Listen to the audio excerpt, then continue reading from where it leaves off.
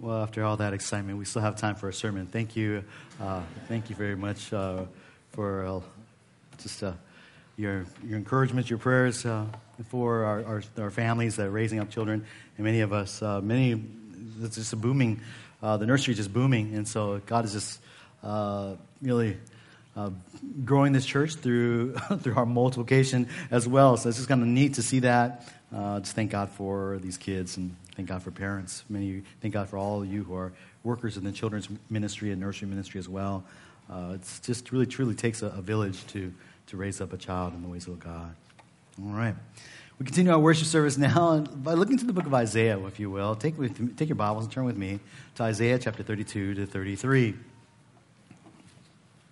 This morning, I'm going to talk a little bit about politics. So if you don't like politics, you can probably, find the door. No, just know that the Bible has much to say about politics. The Bible has much to say about politics. It tells us much about government, the purposes of government. It talks about the kind of leaders that ought to be in government. It talks about the laws principles that guide the laws of the governments of the land. But many of you know that this Tuesday, November 8th, 2016, our nation is going to be selecting a new president.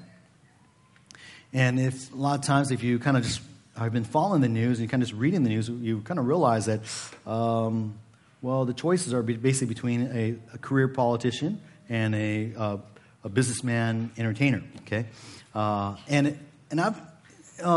don't have anything particularly against either of the candidates. I know some of you are pretty, maybe pretty gung-ho for one or the other. Don't come up and try to tell me who you're going to vote for or why I should vote for your candidate, okay? Because I just, I don't want to hear it. But if as a pastor, as a Christian, as you just evaluate, you kind of look at politicians, you look at candidates, you want to look for people who have similar values as we as Christians. Similar things that we find important, that we find are critical, we would like to see established according to God's word in the laws of the land.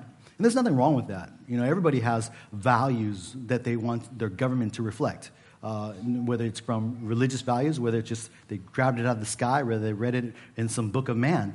Everybody wants to input into our society, and we as Christians have also the similar right to input our desires as well. But when you look at our candidates this year, I would have to say, at least from my evaluation, that neither candidate is, as far as I could tell, is a born-again Christian. Neither of them, they don't seem to, as far as their speeches, I can't tell that they know the Bible or that that's something that guides them. I don't really get the sense that they are committed to the same values that many evangelical Christians hold dear. But what makes matters worse, I think, if you just kind of follow the news, you follow the rhetoric, that's the back and forth between the parties and candidates.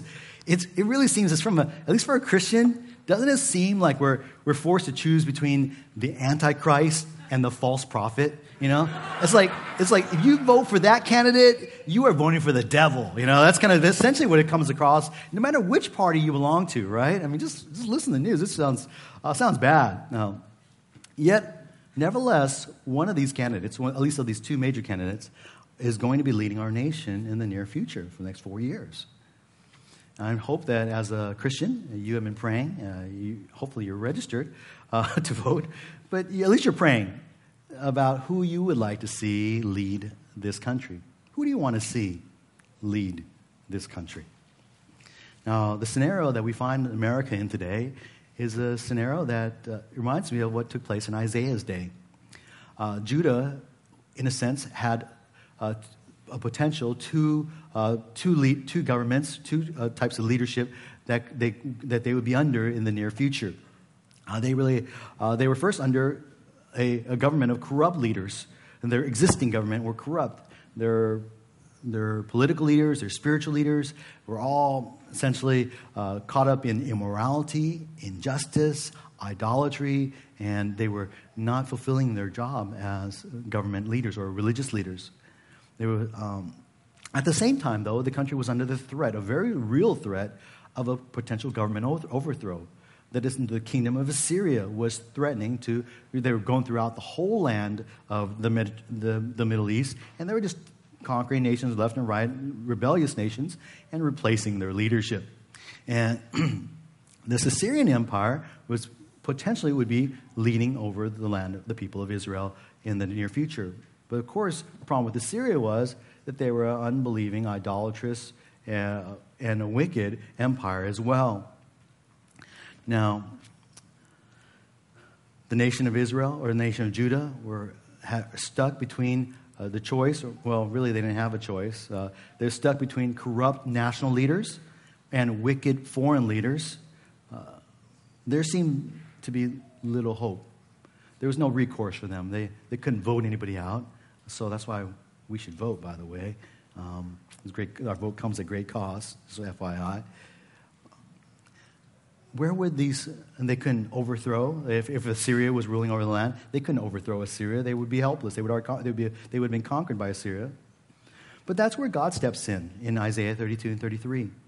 God steps in with an encouragement to God's people under the threat of unrighteous and treacherous rulers by reminding them of a third option, a third leader, a third candidate. To the nation of Judah, God promises a future king, a king who will reign righteously and save his people. This morning, as we I've just introduced this message, as we ponder who will lead this country in the future, our text serves to remind us that God has a far better third option. Who do you want to lead this country? God offers us the Messianic King, a righteous future leader of the earth that will reign. And to tell you the truth, as we cast our votes, as we look to maybe some of us get involved in politics, and I think we should, as citizens, be involved to some extent, we should be working towards serving this future king who will reign righteously over the earth.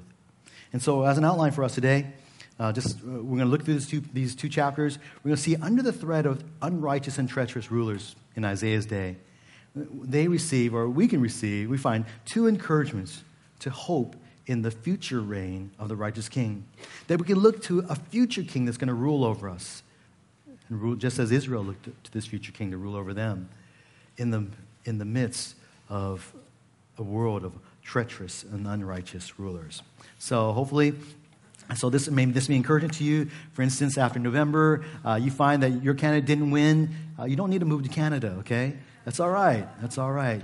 There's going to be a future righteous ruler that's going to reign, and that is going to be enough to give us hope and strength in the days ahead. All right, so let's take a look at the number one, the first encouragement to hope. We find it under the fact that of the promise of the righteous reign of the king. That God makes a promise to us of this coming Messianic king who would reign in righteousness. What's wonderful about the hope that we have as Christians is that it's always grounded in the promises of God. So that because it's grounded in the promise of God, Christian hope, biblical hope, is something that's certain. It's something that you can bank on, you can count on. It's not something. It's not a percentage. It's not a likelihood of happening. It is 100% guarantee that it will happen, and you can count on this taking place. Even though we may think that one or the two candidates may become president after November, that is less likely than the coming of the king. Less likely than the coming of the king. Anyways, let's take a look then at the promise of this righteous reign.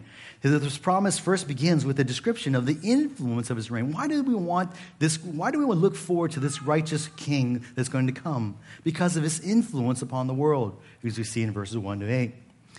Behold, verse 1, a king will reign righteously, and princes will rule justly. And this is what Israel and Judah were looking for. They were looking for a king, a ruler, a leader who would reign with righteousness, with justice, not with unrighteousness, not with injustice, as they knew of their current leaders. Now, Isaiah had already mentioned this kingly ruler several times in his vision. In Isaiah 9:6, he is the child who will be born, the son who would be given, upon whose shoulders would rest the government of God. His name would be called Wonderful Counselor, Mighty God, Eternal Father, Prince of Peace. And in Isaiah chapter 11, verse 4 to 5, he is the shoot from the stem of Jesse. That is, he is the descendant of David, the fulfillment of the Davidic covenant, who would come and judge with righteousness and faithfulness. And later on, in fact, in the next chapter, Isaiah 33:22, we're actually going to learn that not only is he the descendant of David, not only is he this son or child who would be given to us, but we learn that this king is none other than the Lord himself. The Lord is our king. Now, you can imagine the confusion that the Israelites felt about this. How can our coming king be both a child, a son given to us, a son of David, descendant of David from the stem of Jesse, and yet how can he also be the Lord? And you can imagine that many Israelites just scratched their head at that because they had no idea, no conception. And you and I, if we lived in those days, we would have had no idea of the God-man, Jesus Christ. But as you and I know on this side of the cross, that the fulfillment of this king is found in Jesus Christ, who was 100% God, the Son of God, who dwelt in heaven with God the Father from all eternity past. He came, he took, in the incarnation, took on the form of man, born of the Virgin Mary, and lived a life as perfect man. It was he who came and walked on this earth.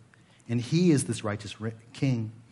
And we know that the scriptures tell us that he will come again in his millennial kingdom. And when he'll establish his rule upon the earth. And when he does, he will have a wide influence upon the world. You see, it's not just he who's going to be reigning. In verse 1, it tells us that he will reign, but also princes will rule justly. That is, he's going to establish a government over this world where there's going to be other leaders of other areas and locations, these princes that will rule as well on his behalf. And this will be his government. It will be a government of righteousness and justice. And we see as a result of this, in contrast to the government of the corrupt government of in Isaiah's days, we see that this government will be different in three different ways. First of all, in verse 2, we see that there's going to be no more political corruption. There will be an end to it. Verse 2, each prince, not just the king, but each of those princes, those different rulers in his government, will be like a refuge from the wind, a shelter from the storm, like streams of water in a dry country, like the shade of a huge rock in a parched land. In contrast to the wicked leaders who abused and neglected the people, every leader in our king's reign will serve to protect. These are terms: refuge, shelter, streams, shade. These are used of God, right? God is our refuge. God is our rock. God is a stream. God's a refuge. But when Jesus Christ comes again, his princes will also rule like him in the same manner as he does. You and I know that our world today, though we have governments, and we have one of the better forms of government in our land, in the nation.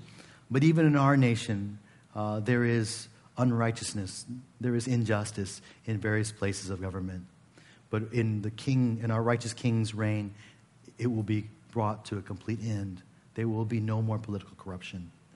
Secondly, in his reign, there will be no more spiritual suppression. Verses 3 to 4.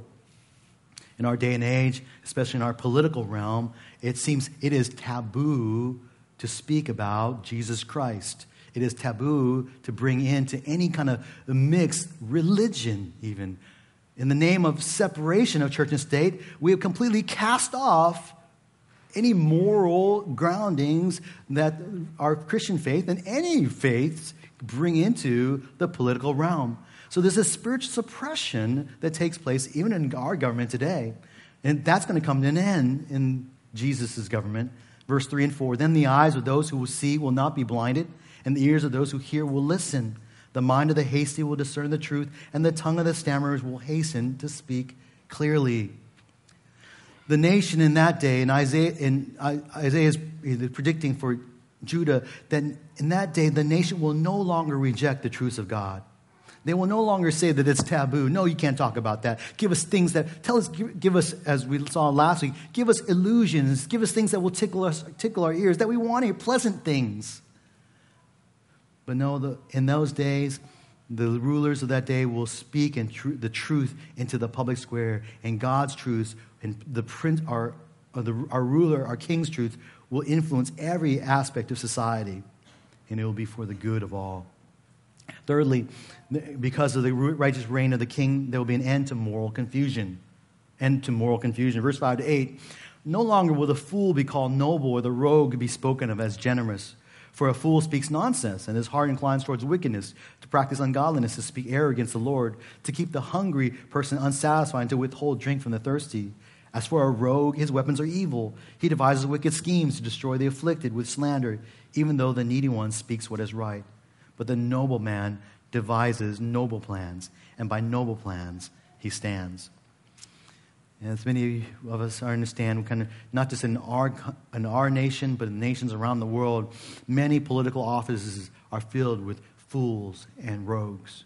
What are fools and rogues? Well, God describes it in verse 6 and 7. Fools speak nonsense. They're inclined towards wickedness. Rogues are those who use wickedness to scheme, to destroy those who are helpless, those who are needy. And these are the fools. These are rogues. They use the political office for their own gain, not for the service of the people. They're not servants. They're lords. They've forgotten. But nevertheless, these fools, these rogues who serve political office, in our world today, it's all turned upside down because they're called heroes. They're called noble. They're called generous. That is, they're called honorable when, according to God's word, they are anything but. Sometimes when I think of an example of this, I can't help but think about those who advocate for the free and unhindered access to abortion. Now, I know it's a political subject and it's a hot topic at several times, but in the Bible, the abortion, the life of a child, is just as important of the life of any living person, living adult or child walking on earth. And to end and terminate those abortion is still murder. But yet those who advocate for such the free access to abortion are called champions. They're looked up to. There's heroes because why? They're standing up for women's rights. There is moral confusion in our land. That's just one example. There's other issues as well that we could pick and choose that our world has completely upside down. And those who champion them are called heroes, great leaders, when they're anything but. But this moral confusion will come to an end in the reign of the righteous king. In that day, every leader, every prince will be a noble. There used to be a term, noble, nowadays this means, they must be a prince or something like that. But in these days, a prince or someone who's a royalty would act nobly, would act with generosity, with great kindness, with a greatness to help others. They saw their responsibility of their privilege and positions of political leadership as a responsibility to take care, to look out for the people that God had entrusted to them. That was the definition of noble. In the reign of the king, every ruler will be noble.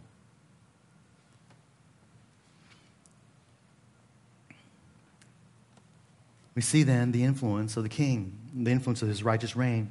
How will this righteous reign come about? When is this going to happen?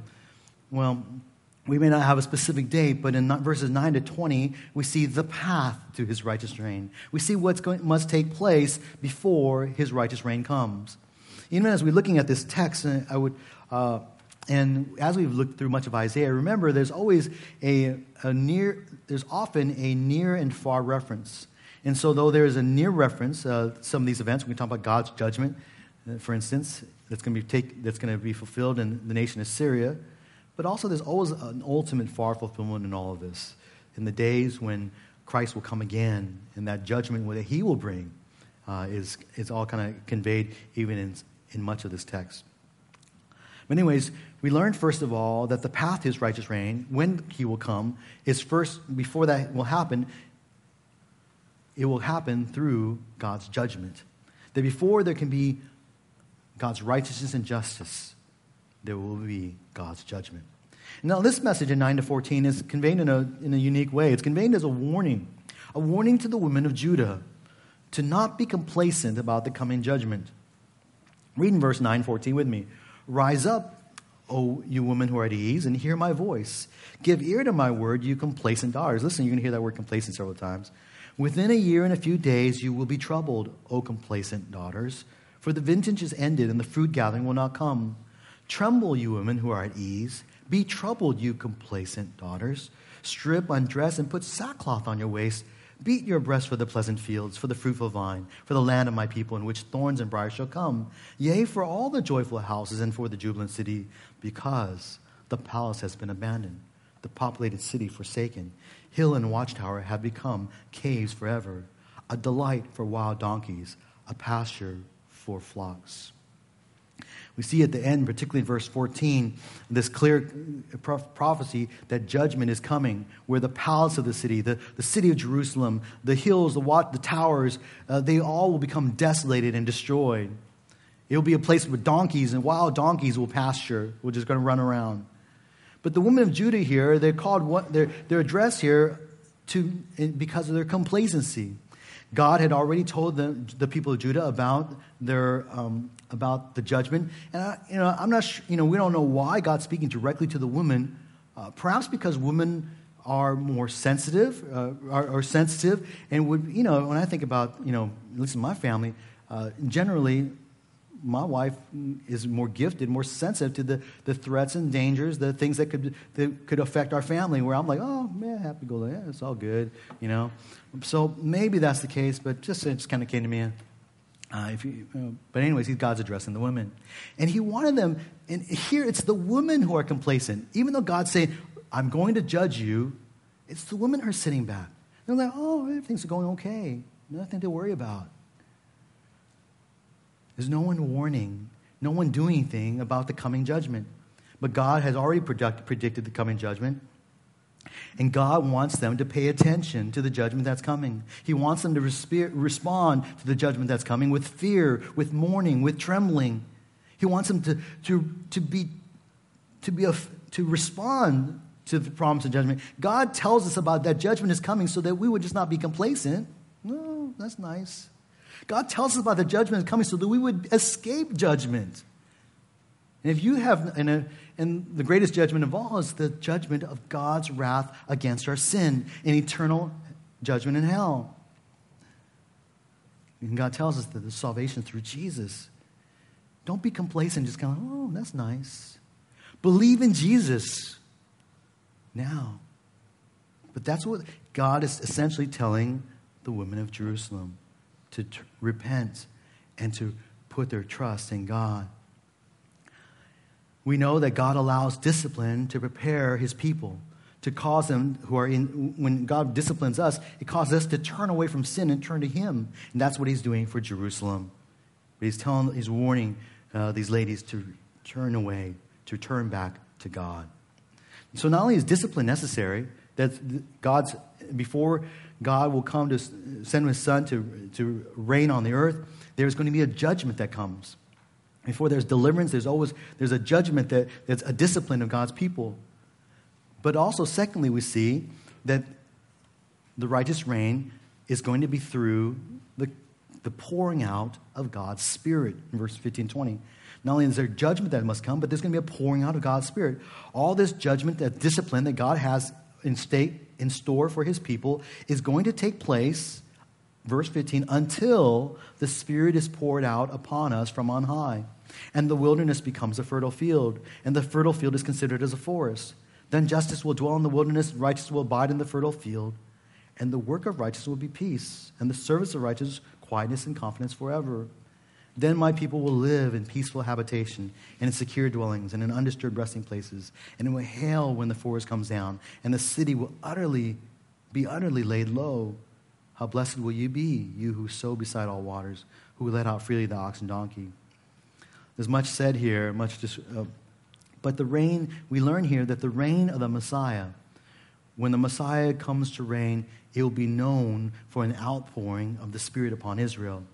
It is not only do you see it here in verse 15, but we see it elsewhere in Scripture. We see Joel prophesies of this in Joel chapter 2, 28 to chapter 3, verse 1.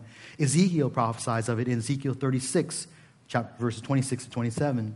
And then we see it in Zechariah chapter 12, verse 10, where God says, I will pour out on the house of David and on the inhabitants of Jerusalem the spirit of grace and of supplication. So they will look on me whom they have pierced, and they will mourn for him as one mourns for an only son, and they will weep bitterly over him like the bitter weeping over a firstborn.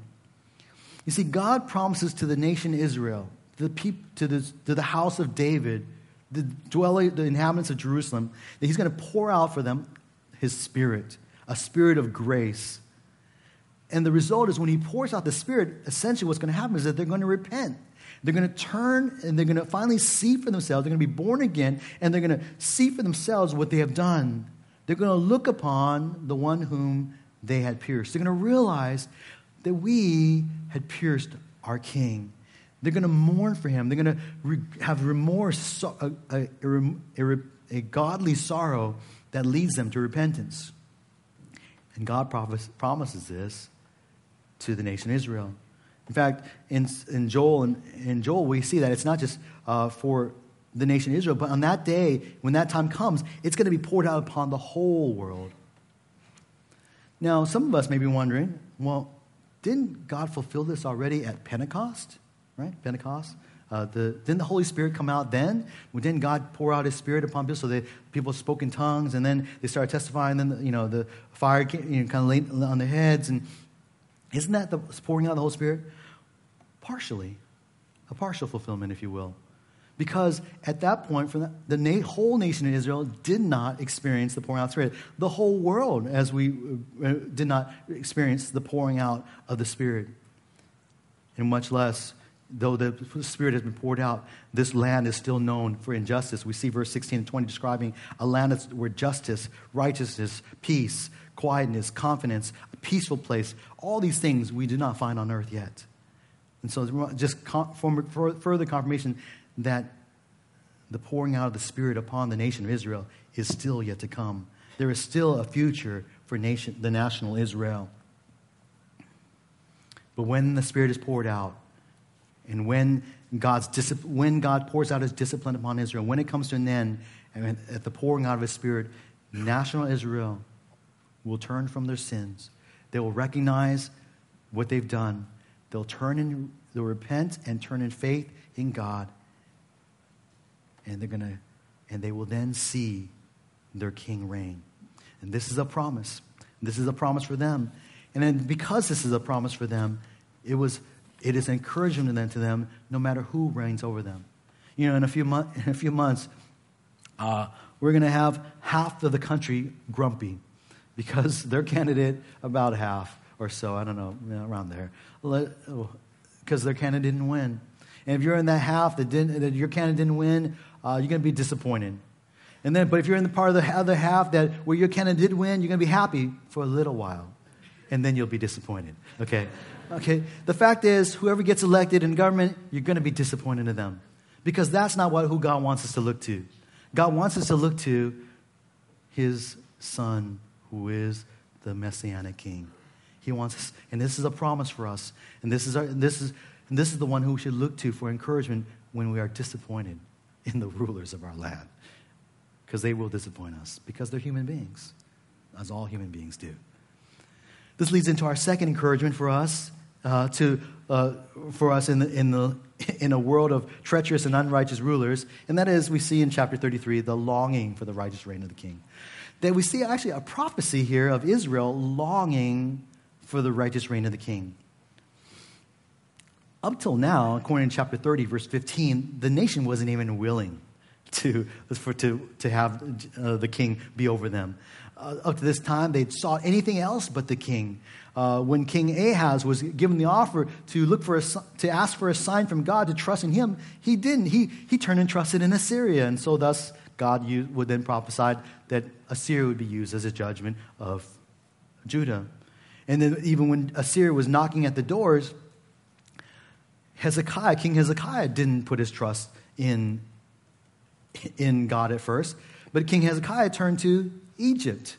And then later on we'll see he even tried to buy off with gold and treasures the ruler of Assyria. Never until they get completely desperate do they turn and look for the king? Do they look to God, the Messianic king? And so we see here in chapter 33 the beginnings of this prophecy of how Israel will one day long and pray for and look to the righteous reign of the king. And we see this in verses 1 to 9, this appeal for the king. It's a prayer that Israel's going to pray that's found in verses 2 to 6. And just give you a little outline here. It's kind of just a really neat thing. Is the prayer actually is found in verses 2 to 6, when they're going to actually pray, "O Lord," that you'll see there. But sandwiched between this, this prayer is sandwiched with, first of all, in verse 1, a promise from God. And then in the end, it concludes with a description of the present state of Judah. And I like what kind of just devotionally this teaches us. It just teaches, it illustrates for us a truth that's in the Scriptures. That the people do not pray to God for salvation, for help. People will not look to Him to save them from their sins, to save them from danger, until, apart from, first of all, the promise of God.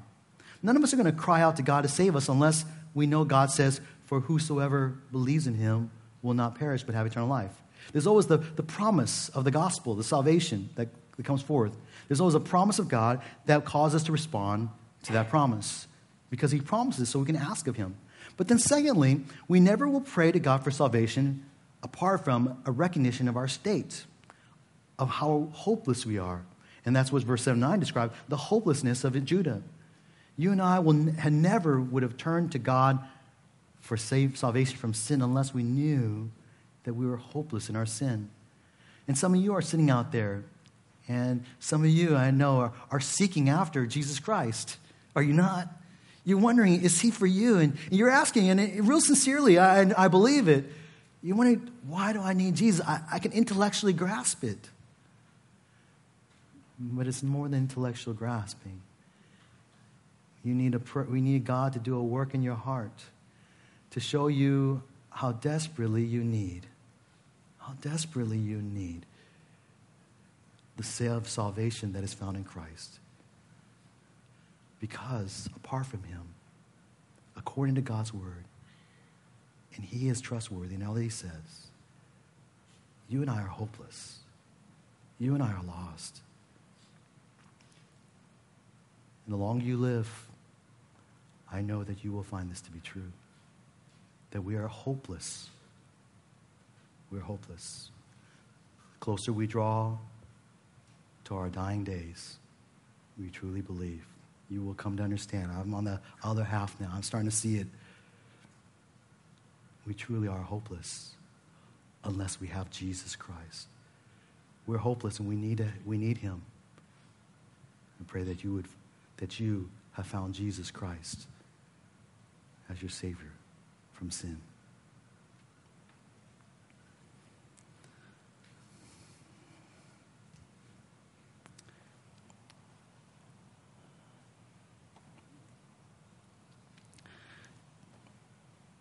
And so this appeal to the king begins with a promise of a woe. In verse 1 there, "Woe to you, O destroyer, and woe to you who are not destroyed, he who is treacherous." It goes on there. This is really a description upon God's woe, God's pronouncement of judgment upon us, the nation of Assyria. They're going to be destroyed. That's why, Judah, you can trust in God. And we see their prayer manifest then in response to this promise of destruction. It's manifest in verse 2 to 6. And Israel finally prays, "O Lord," will finally pray, "O Lord, be gracious to us. We have waited for you. Be their strength every morning, our salvation also in the time of distress."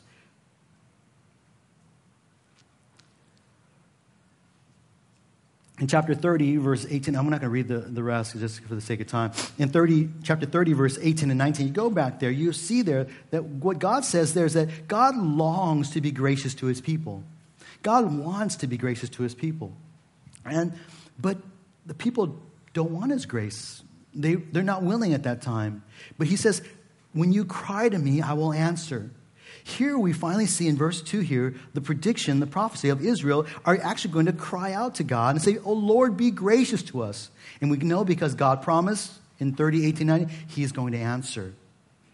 He is simply waiting for people to repent and cry out to Him. They will recognize his power to save, that he has a wealth of salvation, wisdom, and knowledge, and they will turn to him. And then verse 7 to 9, we see the description of their present state. With Sennacherib terrorizing the land, this is essentially dated we can date it to about 1 year before Jerusalem is besieged. Verse 7 talks about, behold, their brave men cry in the streets. Their soldiers are crying, is a description of Judah. The ambassadors, their political leaders, their states folk are weep bitterly, because basically they've tried to fight, they cannot do anything. They tried politics, it cannot accomplish anything. The highways are desolate, the traveler has ceased. He, that is Sennacherib, has broken the covenant. He has despised the cities. He has no regard for man. And historically, we're going to find that King Hezekiah, in desperation, takes all the treasuries out of the temple and sends it to Sennacherib, the king of Assyria. And Sennacherib takes the money, but he still comes and attacks Jerusalem. So he betrays the covenant he broke. So Jerusalem is basically desperate this time. And that's why they all turn to God in the desperation. That's sometimes we are like that too. We're so foolish, we're so hard-headed that we wait till God brings us to our complete desperation when we cry out to him. And that's what God's people do. They cry out in desperation. They appeal to him for his graciousness to save them. And God answers. Verses 10 to 16, we see God answers in two things. First of all, we're going to see that he's promised to arise to judge the enemy. Verse 10 to 12, now I will arise, says the Lord. I will be exalted, and I will be lifted up. You have conceived chaff. You will give birth to stubble. My breath will consume you like a fire. The peoples will be burned alive like cut thorns which are burned in the fire. So in response to the cry of his people, the Lord is going to arise. He's going to get up from his throne. We think of the Lord God as being seated on his throne in heaven. That's where he is. He's seated on his throne. But he's going to arise to take action in that day when his people cry out. He's going to arise and he's going to judge Assyria. He's going to judge, and when it comes to the days of Christ's second coming, he's going to judge every nation that is opposed to him. But he's also going to arise to judge Zion. He's going to judge Jerusalem as well. You who are far away, hear what I have done. You who are near, acknowledge my might. Sinners in Zion are terrified. Trembling has seized the godless. Listen to what they say. Who among us can live with the consuming fire? Who among us can live with continual burning? He who walks righteously and speaks with sincerity. He who rejects unjust gain and shakes his hand so that they hold no bribe. He who stops his ears from hearing about bloodshed and shuts his eyes from looking on evil. He will dwell in the heights. His refuge will be the impregnable rock. His bread will be given him. His water will be sure. All this to say is basically Jerusalem is going to realize that they too are under the wrath of God because of their sin. And they're going to realize that God is a consuming fire. And that's a theme of God's wrath that is actually carried into the book of Hebrews. God's wrath is like a consuming fire. No one can stand within it. You cannot stand before a holy God and not be consumed by his holy fire. But there's one who can. You can't. There's an answer that seems to describe someone who could. Well, someone who walks righteously, speaks with sincerity. Well, immediately, almost every one of us are taken out of that equation. The fact is, this rest of the description describes that there's no one who meets this description. No man on earth can meet this description. There's only one who can, and that's the King. And it's only those of us who believe in him, who receive his righteousness in our spiritual account. So when God looks at us, he doesn't see us anymore because our sins were placed upon Jesus and Jesus' righteousness was given to us. So when God looks at us, he sees us in perfect righteousness. He sees us as if we walk righteous, as if we've spoken with sincerity, as if we've rejected unjust gain, and so forth. As if we are clothed with the righteousness of Christ. And he forgives. And God is coming to judge. He'll judge the enemy. He's going to judge the people of God even, except that those clothed in the righteousness of the King. Verses 17 and 24 conclude then with hope for the people of God. There's an assurance for them. because of the righteous reign of the king. He says in verse 17 to 22, several things. Let's read. Your eyes will see the king in his beauty. They will behold a far distant land. Your heart will meditate on terror. Where is he who counts? Where is he who weighs? Where is he who counts the towers? You will no longer see a fierce people, a people of unintelligible speech, which no one comprehends, of a stammering tongue, which no one understands. Look upon Zion, a city of our appointed feasts. Your eyes will see Jerusalem, an undisturbed habitation, a tent which will not be folded. Its stakes will never be pulled up, nor any of its cords be torn apart. But there, the majestic one, the Lord, will be for us, a place of rivers and wide canals on which no boat with oars will go, and on which no mighty ship will pass. For the Lord is our judge. The Lord is our lawgiver. The Lord is our king. He will save us. We find in these verses several assurances from the king. And just real briefly, the people of God in that day will see him. They have the assurance that they will actually see the king. And this word to see him is that they will see him for who he is. They won't just physically see him, though that is what they'll do. But they will see him for who he is. The people of Israel, in the days of Jesus' first coming, they saw him with their eyes. But they did not see him for who he is. They rejected him. They will see, but in the second coming of the Lord, they will see him in his beauty.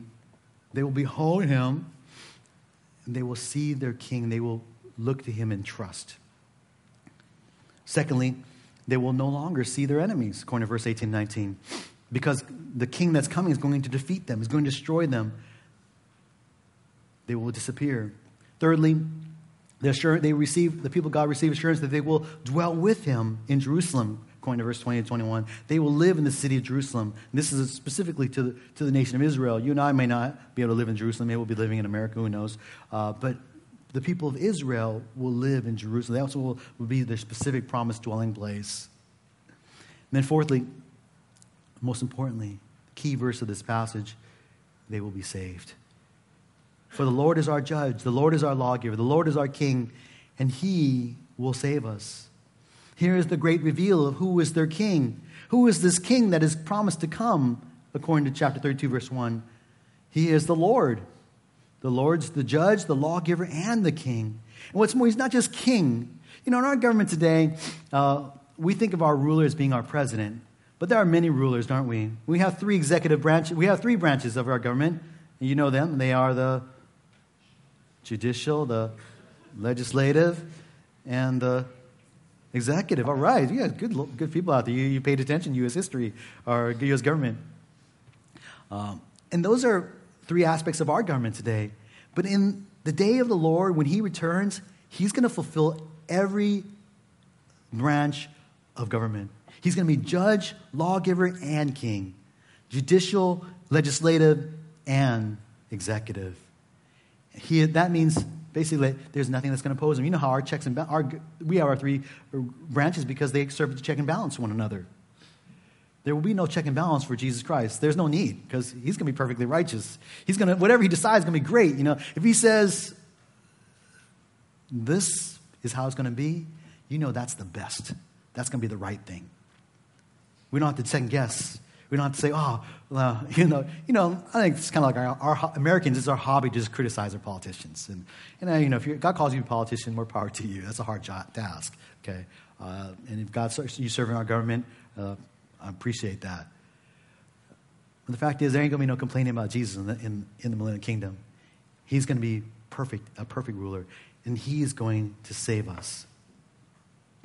The king is no other than the Lord himself. We see here that the king is divine. This is another prophecy of the divine nature of the messianic king. And that's the only reason why he's able to save us. That's the only reason he's able to save Israel. Because only God can save. Only God can forgive sins, right? No man can do it. Only God can. Only God can. If Jesus came and if God made a man who was just perfect, but he was not God, his life could not die for the sins of mankind. He would not be able to die because only a divine God could pay an infinite price. Because a man can only pay a finite price for sin. He could pay for his own sin, maybe the sins of one person. only divine Son of God could pay a price to save all of us. And then verse 23, 24, just kind of brief, quick conclusion. We're reminded of two vital truths here. It's kind of odd way to say it, but first of all, in verse 23, we see that we're reminded that Jerusalem is helpless to save herself. Your tackle hangs slack. It cannot hold the base of its mast firmly, nor spread out the sail. Then the prey of an abundant spoil will be divided. The lame will take the plunder. It's basically a description of how, this as a ship, basically, the ship is about to sink. It's not going to sail. It's described as a prey. The nation describes prey basically with the lions and are basically surrounding it, ready to divide and devour it. It's described as a lame, someone that's lame taking plunder. Jerusalem is helpless to save herself. And that's what they are reminded by this. And we are reminded that we are helpless in our own. That's why we need a Savior. That's why we need a King. But secondly, Jerusalem is reminded in verse 24 that one day they'll be free from all sin. Verse 24, and no resident will say, I am sick. The people who dwell there will be forgiven their iniquity. See, the problem for Israel is not just a bad government. The problem for Israel, the problem of Jerusalem, the problem of Judah was that they have a problem with sin. And when the righteous reign of the king comes, there will no longer be sickness. That's a consequence of sin. But they will also have their sins completely forgiven. And we saw this foreshadowed when Jesus came the first time, when he came and he healed sin and sickness. Because sin and sickness often was, as we learned in our Adult 1 class this morning, excellent lesson, we learned that it is associated because without sin in this world, there is no sickness. Sickness exists only because of the fallen nature of man. But God will ultimately forgive us of our sins. That's the greater task. Not only will be the healed. There's not going to be sick people in that day. There's going to be no more hospitals, essentially.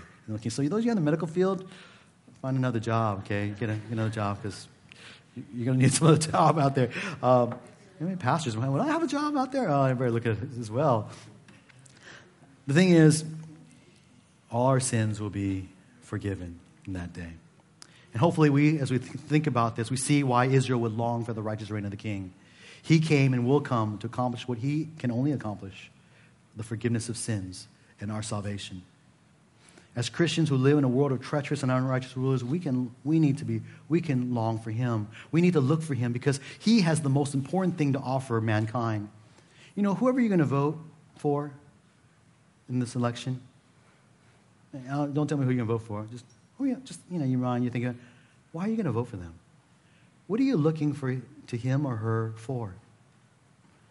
What is it that you want to see changed because you vote for him or her?